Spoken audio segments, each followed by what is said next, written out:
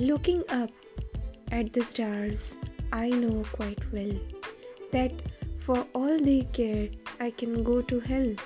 But on earth, indifference is the least we have to dread from men or beast. How should we like it were stars to burn with a passion for us we could not return? If equal affection cannot be, let the more loving one be me. Admirer as I think I am, of stars that do not give a damn.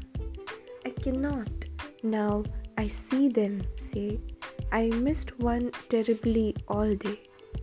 Were all stars to disappear or die, I should learn to look at an empty sky and feel its total dark sublime, though this might take me a little time.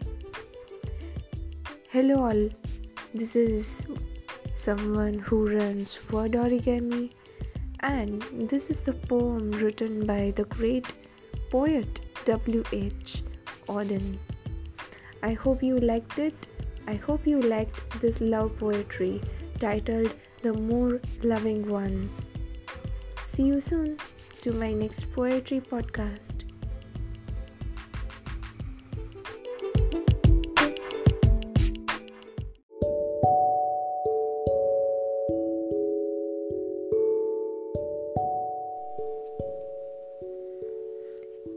Hey, this is Word Origami. I hope you're doing well.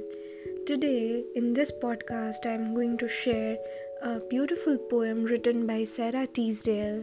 She was born in 1884, and her work is recognized or characterized by simplicity and clarity in the words that she wrote. So, today's poem is titled I Am Not Yours. So here it goes. I am not yours, not lost in you, not lost although I long to be, lost as a candle lit at noon, lost as a candle in the sea. You love me and I find you still, a spirit beautiful and bright.